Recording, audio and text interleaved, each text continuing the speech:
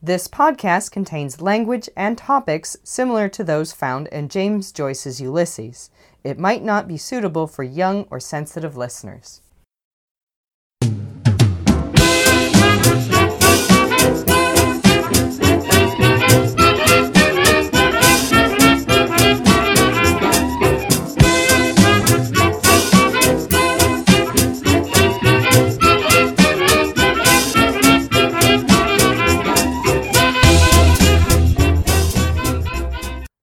Welcome to another episode of the Blooms and Barnacles podcast. I'm Kelly. And I'm Dermot.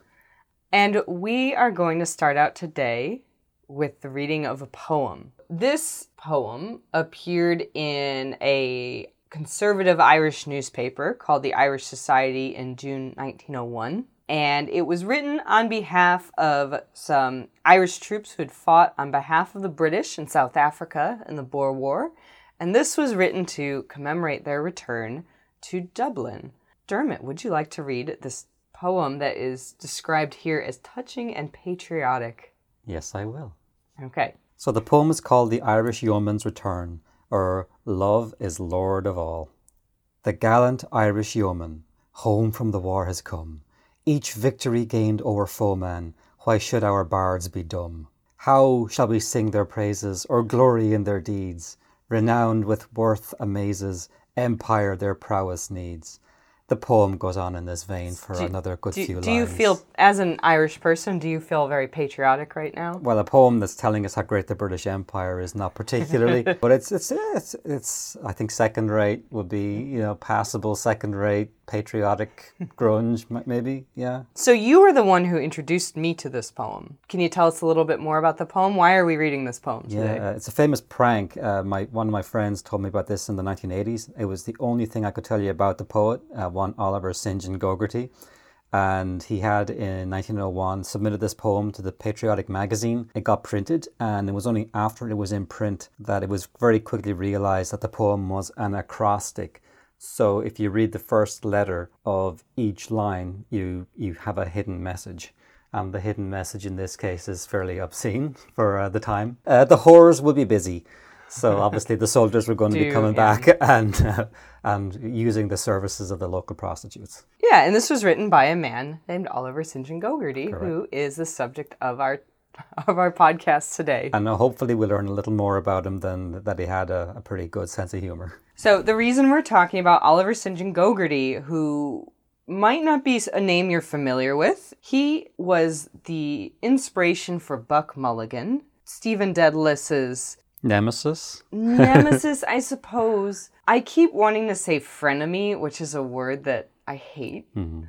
But I think they start out as kind of friends, but even by the end of the first chapter of Ulysses, it's pretty clear that Stephen Dedalus really has no time for Buck Mulligan. And that is kind of how the real-life friendship of James Joyce and Oliver St. John Gogarty went. One thing I have learned about Ulysses in the time I've been reading and rereading the book and researching it now this year, I would say it's roughly 60% trash talking on James Joyce's part. I go back and forth between having some warm feelings for James Joyce as a person and just really disliking him pretty strongly. It sounds like if you knew him in real life, you'd be terrified of crossing the man because you're going to end up in one of his books. Yes, and that is how Gogarty felt about him. Let's talk a little bit about how they met, because they were pretty good friends for a couple of years before everything fell apart. So Oliver St. John is spelled like St. John, but if you say Oliver St. John Gogarty, people will look down their nose at you. And in my life, that has been Dermot. I mean, you could call us St. John if you like. I don't care. No, you told me that people would look down. Well, he's Hiberno Irish too, so I know what British people it's St. John, and maybe the Anglo-Irish are different about it, but I wouldn't lose any sleep. Anyway, he and Joyce in the early 1900s met at the National Library, where one of the important scenes in Ulysses is set, where Stephen expounds his theory of Shakespeare. They struck up a conversation about Yeats and got to know each other after that. Gogarty was a very outgoing kind of man-on-the-town character. He's remembered as being one of the wittiest people in Dublin at that time. He certainly had that reputation. James Joyce was really remembered for being very, very, very smart. Being very talented, very smart, but maybe didn't have that friendly, joking prankster personality on his own. Because this is a time too when you have people like Oscar Wilde and Whistler and George Bernard Shaw who are kind of famous for sparkling wit. Gogarty too, he wrote about Joyce in his autobiography, which is called Morning Became Mrs. Spenlove, and he opens his chapter about his time with Joyce by telling a story about after they'd met once, and he bumped into Joyce on the tram, and he went up and talked to him and said, "Oh, hi, I met you." And Joyce completely blanked him. He didn't. I'm going to find the exact quote here. "You are Mr. Joyce?" I ventured. There was no reply. I felt embarrassed until I realized that his silence was due to a shyness as great as the diffidence of a lay brother in a monastery. Wow. Yeah, so that's Oliver St. John Gogarty in Morning Became Mrs. Spenlove. He wrote a whole chapter about his time with Joyce, which we will reference throughout this episode. So Joyce here, how old is he? Like 21, 20? Early 20s, late teens. Yeah. So when we think of these people, we always think of them as, their mature form of the person, and they're hopefully by that point fairly confident and established. And we have to keep reminding ourselves these are 19, 20, 21-year-old youths. And it's not apparent to the rest of the world that they're going to become great artists, or even maybe to themselves half the time. One thing we'll see as their friendship progresses is Gogarty really saw a lot of potential in Joyce, and no one saw more potential in Joyce than James Joyce. He's quite convinced of his own genius. But still very shy and awkward. Yeah, but they became friends, and the story goes, according to Joyce's younger brother Stanislaus, that Joyce never really drank before he knew Gogarty. And once they started hanging out, not only did Joyce drink, but he would go on all-night drinking binges. He was really prone to blacking out, which Stephen does in the climax of Ulysses, so that's autobiographical. There are some notable blackouts in James Joyce's life, including a time where, I can't remember which theater it was, but he got in there to watch a dress rehearsal, but he didn't make it into the theater. He passed out in the back hallway of the theater and scandalized the young actresses who had to step over him, laying in his own sick. Oh my God. Yeah. So that all has its origins with his friendship with Gogarty. Right. And it's notable, I think one was as bad as the other. They were pranksters as well. They played some kind of nasty pranks on some of their friends that I want to talk about more another time, so we'll leave that for now. But I think it's notable that both of their families assumed the other one was the bad influence. That Gogarty's mother thought that James Joyce was an awful young man who was corrupting her son, who was a fine Trinity College student. He'd studied at Oxford for a time as well. He was a medical student. He was destined for great things, if not for that James Joyce. And Joyce's family, particularly his brother Stanislaus, said that Gogarty was the one causing all the trouble in Joyce's life. So I think they were probably equally guilty. Yeah, birds of a feather. Yeah. All right. Did you say bards of a feather? Oh, no. So in real life, as in the book, they lived together in the Martello Tower in Sandy Cove. The version of these events in Ulysses are based on real life, but they are kind of shaped to meet the needs of the novel. We're going to talk right now about what really happened. The facts of this have been obscured over time because Gogarty wrote about this in his autobiography, but he wrote the autobiography it was published in the 1950s, so I think there's a 50-year gap between when this happened and when he wrote it, nearly 50 years. Right. So some of the details got muddied, and then Joyce changed some of the details in Ulysses, which is the much more famous account of this. Gogarty had this grand idea that he wanted to create this artistic bohemian movement in Dublin. He wanted to Hellenize Dublin, to make it more Greek. He loved the ancient Greeks. He implored Joyce to learn Greek. Joyce never learned Greek, but he said you need to not only learn Greek, but you need to read the ancients in their original Greek. It's the only way to read them. That's true culture. We need to bring that to Ireland. Well, yeah, there's a country that had their original language taken away from them, and now he wants to impose Greek on them. I think he wanted to impose Greek on James Joyce. I think he wanted to impose Greek culture on Ireland. Mm. And so he rented this Martello Tower. So there are a series of these towers along the coast of Ireland. The one in Sandy Cove was built in, I want to say, 1804. And they were built to keep Napoleon out of Ireland during the Napoleonic Wars. The one they lived in had been demilitarized either in the late 1890s or like 1900. So right before they moved in. And I think there are like a few of these in Canada as well, right? There are Martello towers all over the world. Right. So just in case anyone is in Canada listening, and they might have one nearby if you're living in Halifax, check it out. Yeah. Well, I think there are actually some like inland and in Ontario and places too. Okay. Well, there's the southernmost one in Dublin area is in Bray, and it was owned by Bono for a while. Oh, that's right. Yeah, so lots of famous. I don't want to talk about Bono. I don't want to talk about Bono. A lot of famous Irish people have lived in Martello Towers. That's my point. Mm-hmm. Should have stayed in. So let's talk about the one in Sandy Cove. Yep. In Ulysses, Joyce writes that Stephen is renting the tower. That is not accurate in real life. Gogarty rented the tower. There is paperwork in the archives that shows Gogarty signing a lease in June of 1904, and he lived there on and off for a couple of years. Joyce himself only lived there for about 6 days in September of that year. Gogarty rented this tower with plans to turn it into the center of his Hellenization movement. He kind of did what a lot of artists will do, is they'll find some cheap rundown place and then move in there and build their little artist colony. Right. It sounds like about as successful as the Van Gogh Gauguin project. Oh. He nicknamed the tower the Omphalos, which means navel or like belly button, which is a reference to the Odyssey, and it appears in Ulysses as well.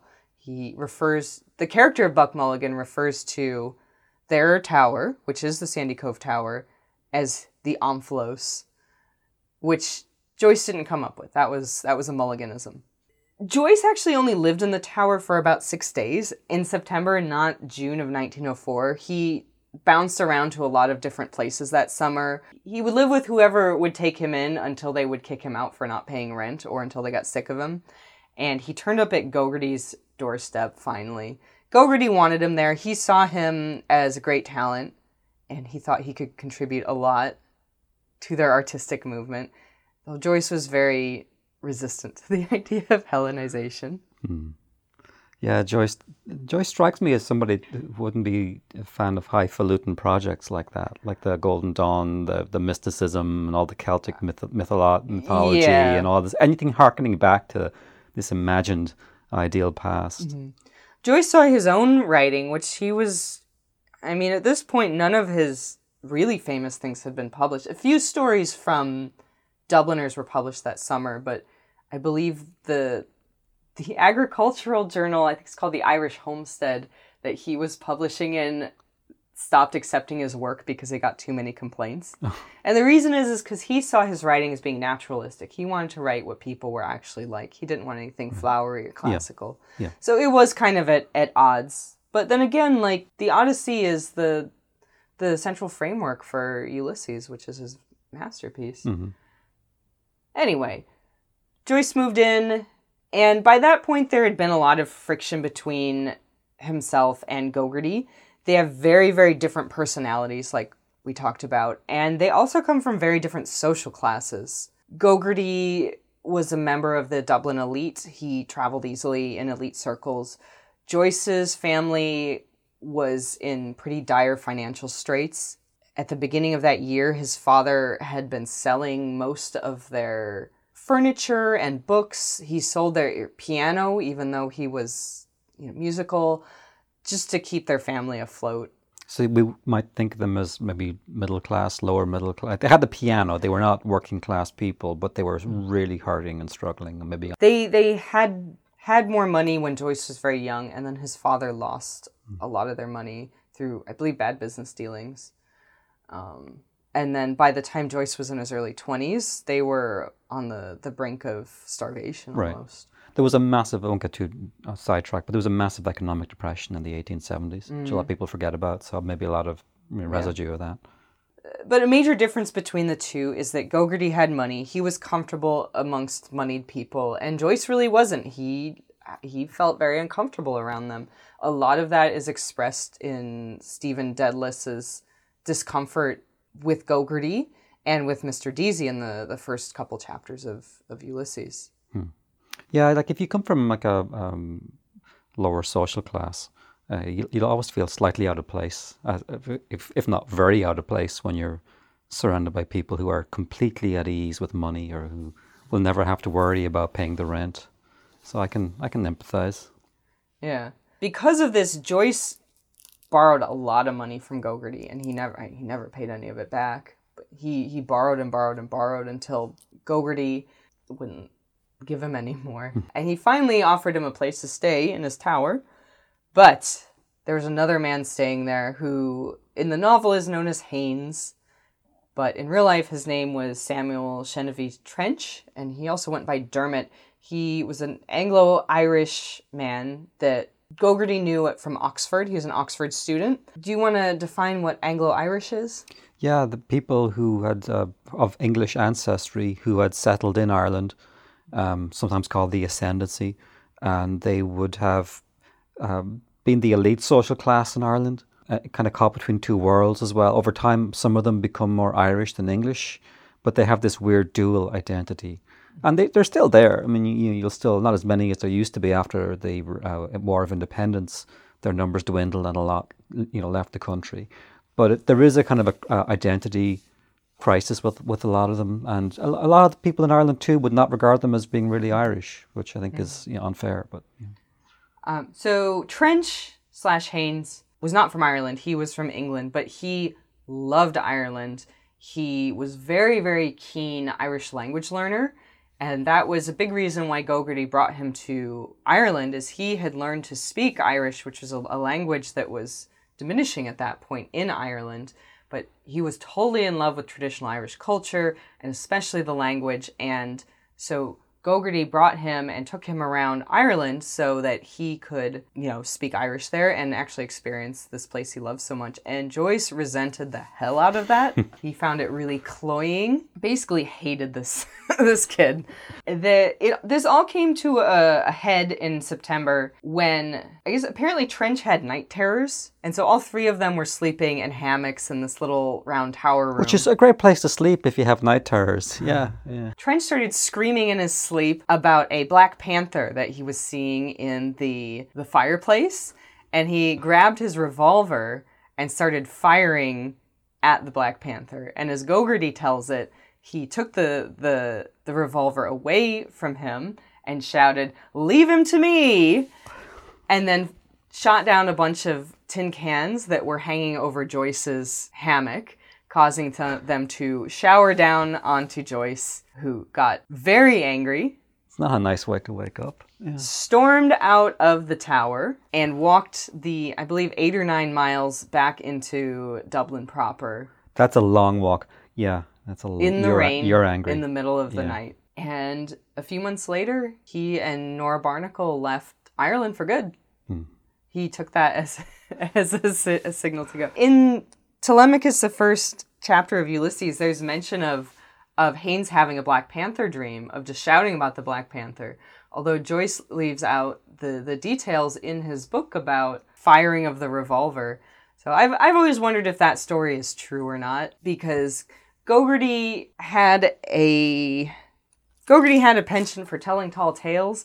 And when you read Morning Became Mrs. Spenlove, it's really entertaining, but a lot of the details in it are not terribly accurate. And I've always wondered about the story about him actually firing the pistol. Well, we know he trolled, getting back to the start, he trolled that newspaper, and you always have to ask, is he trolling us as well? Is this just a big put on, and he's having a laugh? Yeah. And he was known for making stuff up and pranking people and doing things to just make people look ridiculous. So, I don't know. I have some questions about the Black Panther, but something with the Black Panther definitely happened, because Joyce remembered it strongly enough to reference it.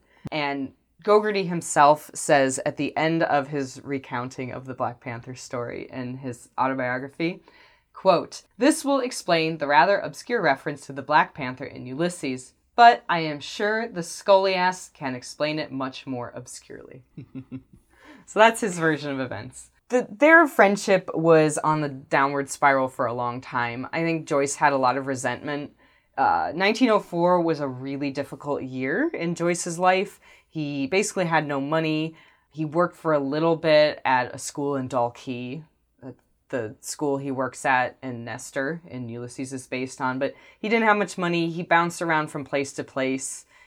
He took up and then abandoned a professional music career and just really knew that he wanted to move on. He didn't want to Didn't he sing with John McCormack at some He time? did, yeah. Yeah, he sang with John McCormack. He received an offer from, I can't remember the guy's name, but he wrote some very famous, he's a very famous Italian singer. He offered Joyce 3-year training course in Italy to learn professional singing, yeah. Yeah, he could have, So he could have. He could have. Wow. The way Ellman puts it in his biography of Joyce is that Joyce felt that he would rather be the first and only James Joyce rather than the second John McCormack. Right. He decided writing was the way to go and then worked very hard that summer on getting some of his work published. So it was a rough year for Joyce, and it all kind of came to a head in the Tower, which is why he opens the novel that way. I think it was a really seminal moment in his life. Mm-hmm. Yes, turning point. And I think that Gogarty looked at it as like, look at this jerk throwing a fit in my tower. I let him come stay here. In my omphalos. In my omphalos. He's just a jerk the whole time. He's mean to my friend who's here. Other people had said that, I believe it was Joyce's brother, Stanislaus again, who speculated that Gogarty wanted to kick Joyce out from the first moment he set foot in the tower because he was extremely unpleasant and gloomy. But he was afraid to do so, or even maybe to even not invite him to stay there because of what Joyce might write about him. The way Ellman puts it is that Joyce so this is a quote from the Ellman biography of Joyce. Joyce waged literature like a battle. Gogarty and Joyce took part in a lifelong battle in which Gogarty was severely worsted. And so that brings us to the next section of our story. Joyce was furious with Gogarty. He was at his wit's end with him, but he saw him as betraying him, as turning his back on him. He never, ever forgave Gogarty for the rest of his life.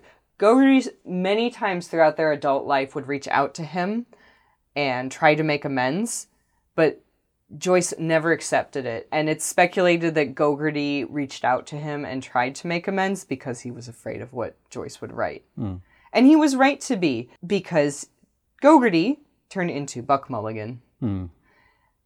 I have one more quote here I want to read too. This was a quote from Vincent Cosgrove that said, "I wouldn't want to be Gogarty when your brother comes to the Tower episode. Thanks be to God, I never kicked his arse or anything." Around this time, too, he published a poem called The Holy Office, where he, a young, mostly unpublished writer, wrote how much more brilliant and genius-like he was than the literary establishment in Dublin. No one would publish it. I wonder why. And he tried to publish it himself, but couldn't afford to pay the publisher. He waited another year until he had some money and then published it and sent it to people in Ireland from Italy, where he was living then. Joyce was a very angry fellow. He held onto grudges. He never let things go. And if he thought someone was a betrayer, he would feel that way forever. Some people will soften over time. I find it hard to really stay angry at someone. Yeah. I might not want to hang out with them, but I don't think I would feel that same level of anger. Yeah. But it's clear from his actions that he did. He never let this stuff go. It's really sad because, that's the kind of thing that can damage you. Yeah, I think he was a bit damaged. Yeah. He's a very good writer, but I think he had some really deep emotional trouble. Yeah. During these years, so he left Ireland at the end of 1904, and he settled eventually in Trieste in Italy. And he kept notes because he was planning to write Ulysses. He started to take notes on a lot of the people that he knew because they would all become characters eventually in Ulysses. And that's true. As we go through this, we look at some profiles of these major characters. We see they're all people that Joyce knew. They're all people from his life.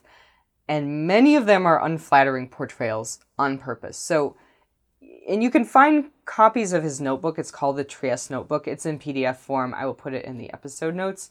He has a whole section on Oliver Gogarty, and it's just a bunch of phrases he wrote down describing Gogarty. I'm going to read a couple of them. The most casual scenes appear in his mind as the theaters of so many violent sexual episodes and casual objects as gross sexual symbols. Joyce on Gogarty. His coarseness is the mask of his cowardice of spirit. And heaven and earth shall pass away, but his false spirit shall not pass away. And I can imagine him furiously scribbling that and then very angrily punctuating it. It's very religious in tone, isn't it? He is, yeah. One thing Gogarty felt about Joyce is that he was too Jesuitical. He's too serious. He's too scholarly. He's too in his own head. Yeah. My read on is Gogarty just wanted to lighten him up. He liked Joyce. He saw his gifts and he wanted to be his friend. But Joyce is a really hard nut to crack. He's an uncrackable nut, I would say. Immovable, and took that all very personally. Gogarty definitely had a reputation for his bawdy wit, as we could see in his poem. I don't ever remember the real name of the poem. I just call it The Horse Will Be Busy poem. Yeah. He was willing and capable of trolling a conservative newspaper in that way. He messed around with his friends too, and Joyce never had a sense of humor for it. So Joyce took his revenge for Gogarty's perceived betrayal in his writing in the characterization of Mulligan. So Buck Mulligan, like Gogarty, comes from a wealthy family, wealthier than Dedalus. He's a medical student. He is living in a tower by the sea, and the phrase that always comes to mind is he's kind of a gadabout. Anytime Stephen is being serious, he comes in and just kind of flips the table over. I'm going to share a story from my personal life. I remember in high school, I was going to homecoming with my boyfriend, and we were sitting in our kitchen in our fancy clothes, me in a big gown and him in a tuxedo, and my uncle showed up in his like dirty work clothes, and I was like, "Oh, hey, what are you guys doing?" And just like came in, took over the room, made everyone look at him for a second, and then my sister, who was just sitting in a chair, he took the chair, turned it upside down, put it on the floor with her still in it, and walked out of the house. That is Buck Mulligan's every entrance in this book. Oh, okay. He opens the book with a blasphemous mass on top the roof. Stephen is mad at him because not only has he insinuated that Stephen killed his own mother through his refusal to pray at her bedside, but Stephen overheard him describing his mother as beastly dead, not even giving her the dignity of humanity. So he overhears it, and then he's kind of like, yeah, I said that. When Stephen is in the library in Scylla and Charybdis episode expounding his crazy Shakespeare theory, Mulligan just shows up at the end and just rips it to shreds and makes fun of it. The other guys, all that he's telling it, so the other people he's telling it to, you can tell, aren't totally sold on it, but Mulligan just comes in and is like, ah, that crazy thing, oh, here we go. Anytime Buck Mulligan shows up, he thwarts all of Stephen's plans. He makes him look like a fool, and he's just kind of mean to Stephen. Where you start out thinking that they're kind of friends who have a contentious relationship, but by the end, like, Buck Mulligan does seem like not only just a clown in his life, but really a very menacing and sinister clown. He's someone who shows up at every turn to make Stephen look like a jackass. So if we're meant to sympathize with Stephen, we're meant to not like Buck Mulligan. He's always saying something rude and crass and disgusting. His mass, his crude mockery of mass at the beginning is later turned into a satanic mass in the Circe episode. Yeah. He really runs Stephen into a lot of trouble. I always find him very entertaining because I know when he shows up, there's part of me that's just like, yes, this is about to go completely sideways. And I love a bit of chaos, but Stephen doesn't like it. And he really does make Stephen's life very difficult, just kind of for the hell of it. And Joyce himself said on Mulligan, when he was writing Mulligan to one of his friends, he should begin, so this is what Joyce says of Mulligan. He should begin to pull on the reader as the day goes on, to the extent that Buck Mulligan's wit wears threadbare. Wit, which was Gogarty's main characteristic, Joyce wants to just turn it into something very annoying. Right. You know, you've had a friend who thinks they're really funny, but they're kind of not. Yes. And it just wears on you over time. It's like a Saturday Night Live sketch that goes on and on and on.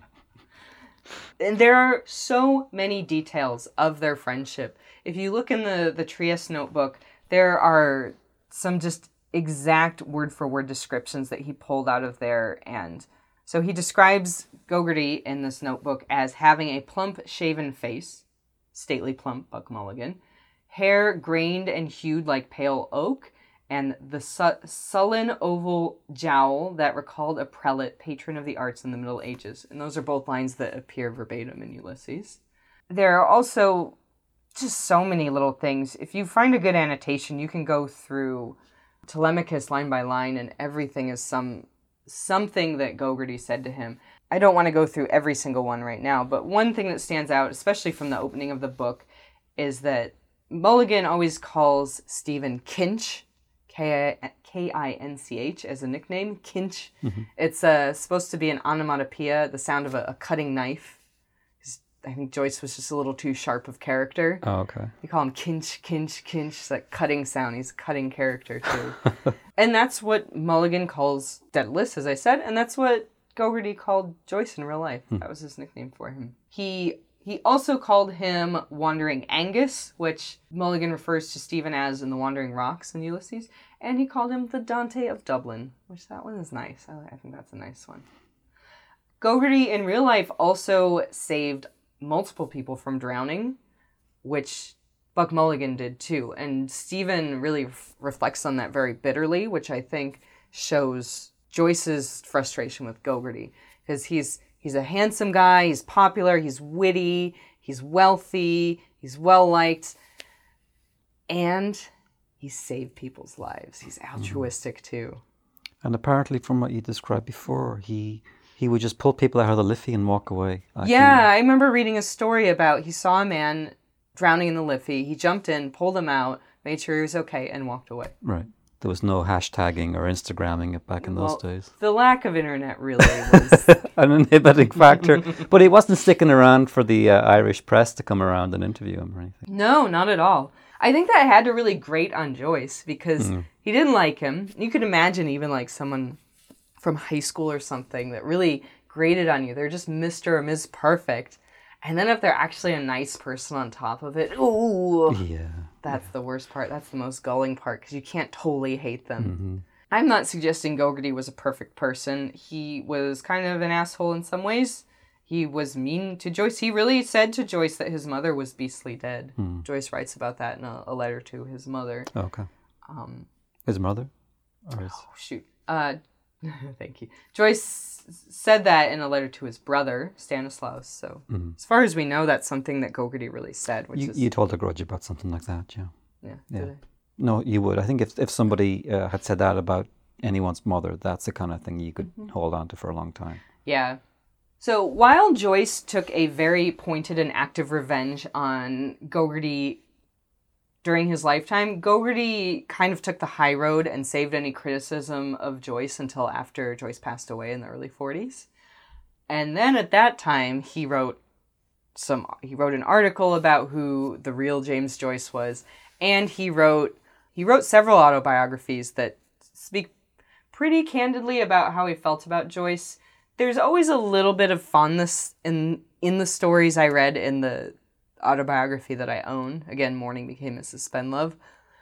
But you can tell he was really sick of Joyce. He found him really petty and annoying. He did say, there's so many good quotes in this episode. which one should I'm going to go with this. And he said of Ulysses in Mrs. Spenlove that he definitely didn't like the way he was portrayed as Buck Mulligan. He didn't like the character. He thought he was really crass and disgusting. But he said this, that Joyce, and this is a quote, "Joyce paid me the only kind of compliment he ever paid. That is to mention a person in his writings. He described me as shaving on top of the tower. In fact, I am the only character in all his works who washes, shaves, and swims." So, yeah, he seems to have a good sense of humor about it. Yeah, I always found it a little bit sad, though, that they were such good friends in their youth, and they just ended up hating each other. Yeah. The real vengeance that Joyce got on Gogarty, though, was through poetry.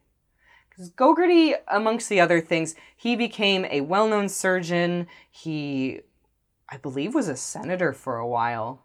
He was very active in the 1916 rebellion. He really contributed a lot to Dublin society during his life. On top of it all, he was also an aspiring poet. I've seen him described sometimes online as a second-rate poet, which really makes me sad because after reading about him so much, I've kind of come to like him.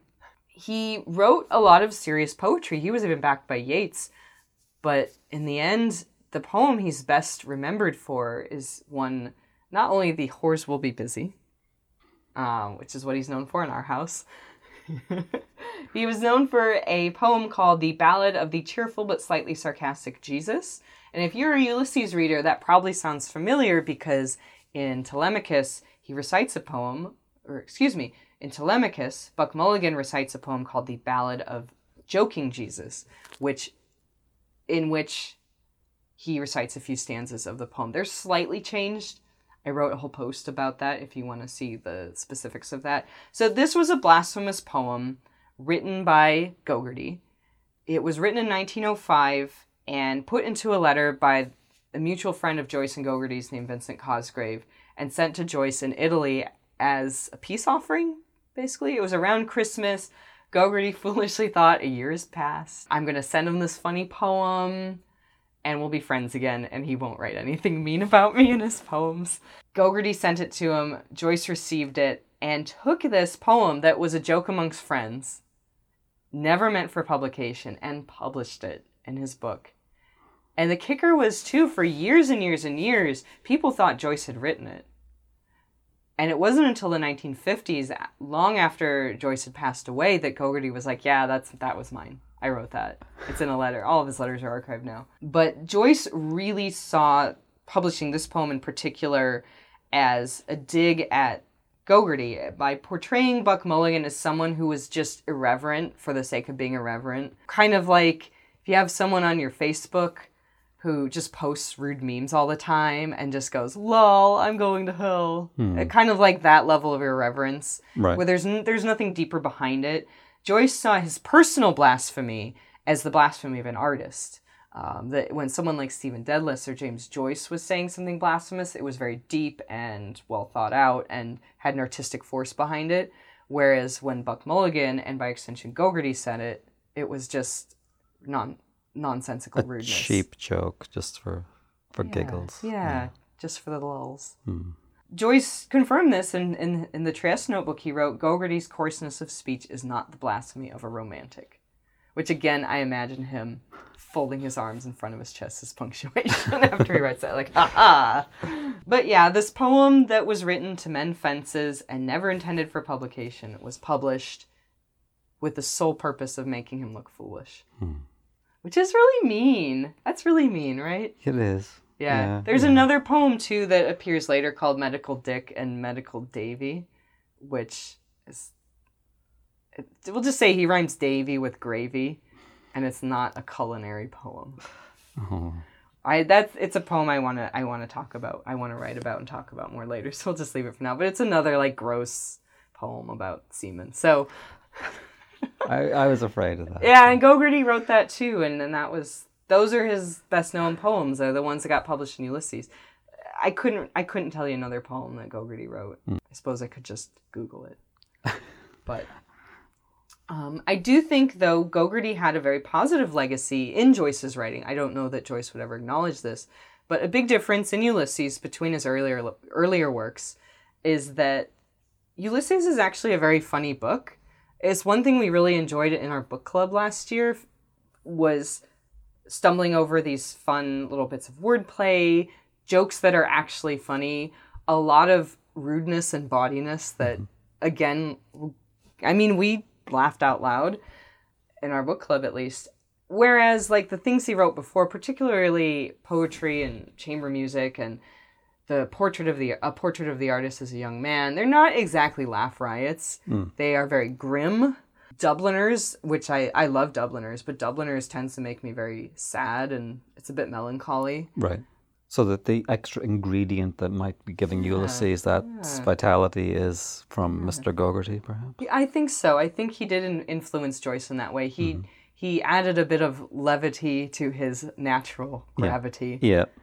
He helped the yeast to rise a little. And to cap this story off, on the night Joyce died, there were 2 books on his bedside table in Zurich.